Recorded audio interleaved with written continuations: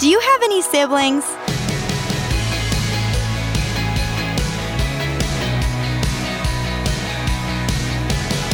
Hi there, I'm Natty Anderson, and you're listening to Unlocked, your daily key to unlocking God's Word in your life. I have 3 siblings, and I also have this other cousin that I kind of count as a sister. Now, there's a pretty big gap between my older siblings and I, so I kind of say I'm the oldest of part 2, because I do have a younger brother as well. And I have all the characteristics of an older child, but with the title of a middle child, so I made up my own title. I know it's a little weird. But anyway, that's what we're talking about in today's Devo. It's called Birthright by Naomi Zylstra. Do you have any siblings? And if so, are you the oldest, youngest, or somewhere in the middle? In biblical times, birth order mattered a lot. If you were a firstborn son, daughters, you would inherit the birthright from your father. This could be anything from sheep and property to a kingdom if your father was a king.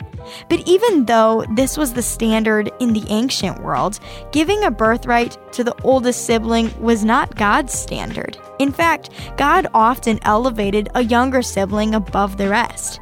Even with the first siblings, we hear that Abel's offering pleased God, while his older brother Cain's offering did not.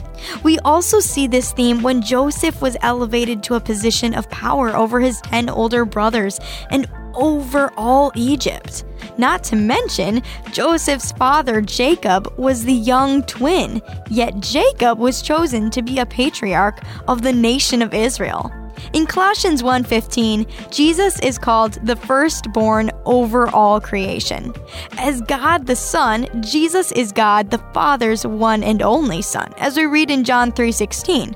And therefore, he is considered the firstborn. So according to Israelite standards, this would put him in place to inherit the Father's power and authority. Jesus certainly does have all power and authority. He said, "All authority has been given to me in heaven and on earth." But, similar to some of the Old Testament stories, Jesus subverted this narrative as well. Jesus is God, and he is king over all, but he also became a servant. He taught the last will be first, as we read in Matthew 20:16. Totally opposite of what people would expect. Jesus even humbled himself to a death and punishment fit for the worst kind of criminal. The King of Kings, who deserves to be served and sacrificed to, loves us so much that he became the sacrifice for us. And then Jesus flipped the narrative again by not staying dead. With his resurrection, Jesus overcame what people expected to be the end, and he became the firstborn from the dead.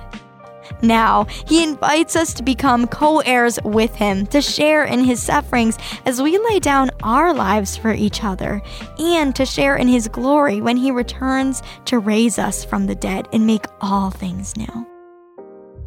So let's talk about this a little bit more. Why do you think God often works in unexpected, countercultural ways? As you and I can read in John 1:14, the Word became flesh and dwelt among us. We observed his glory, the glory as the one and only Son from the Father, full of grace and truth. Now, I'd encourage you to head over to unlock.org and check out the list of verses suggested for reading for this section. You're gonna hate me if I read them out loud to you, but I will give you a few.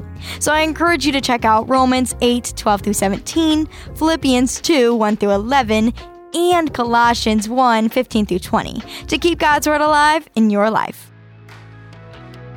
Unlocked is a resource of Keys for Kids Ministries. And speaking of siblings, do you have siblings that would like something similar to Unlocked?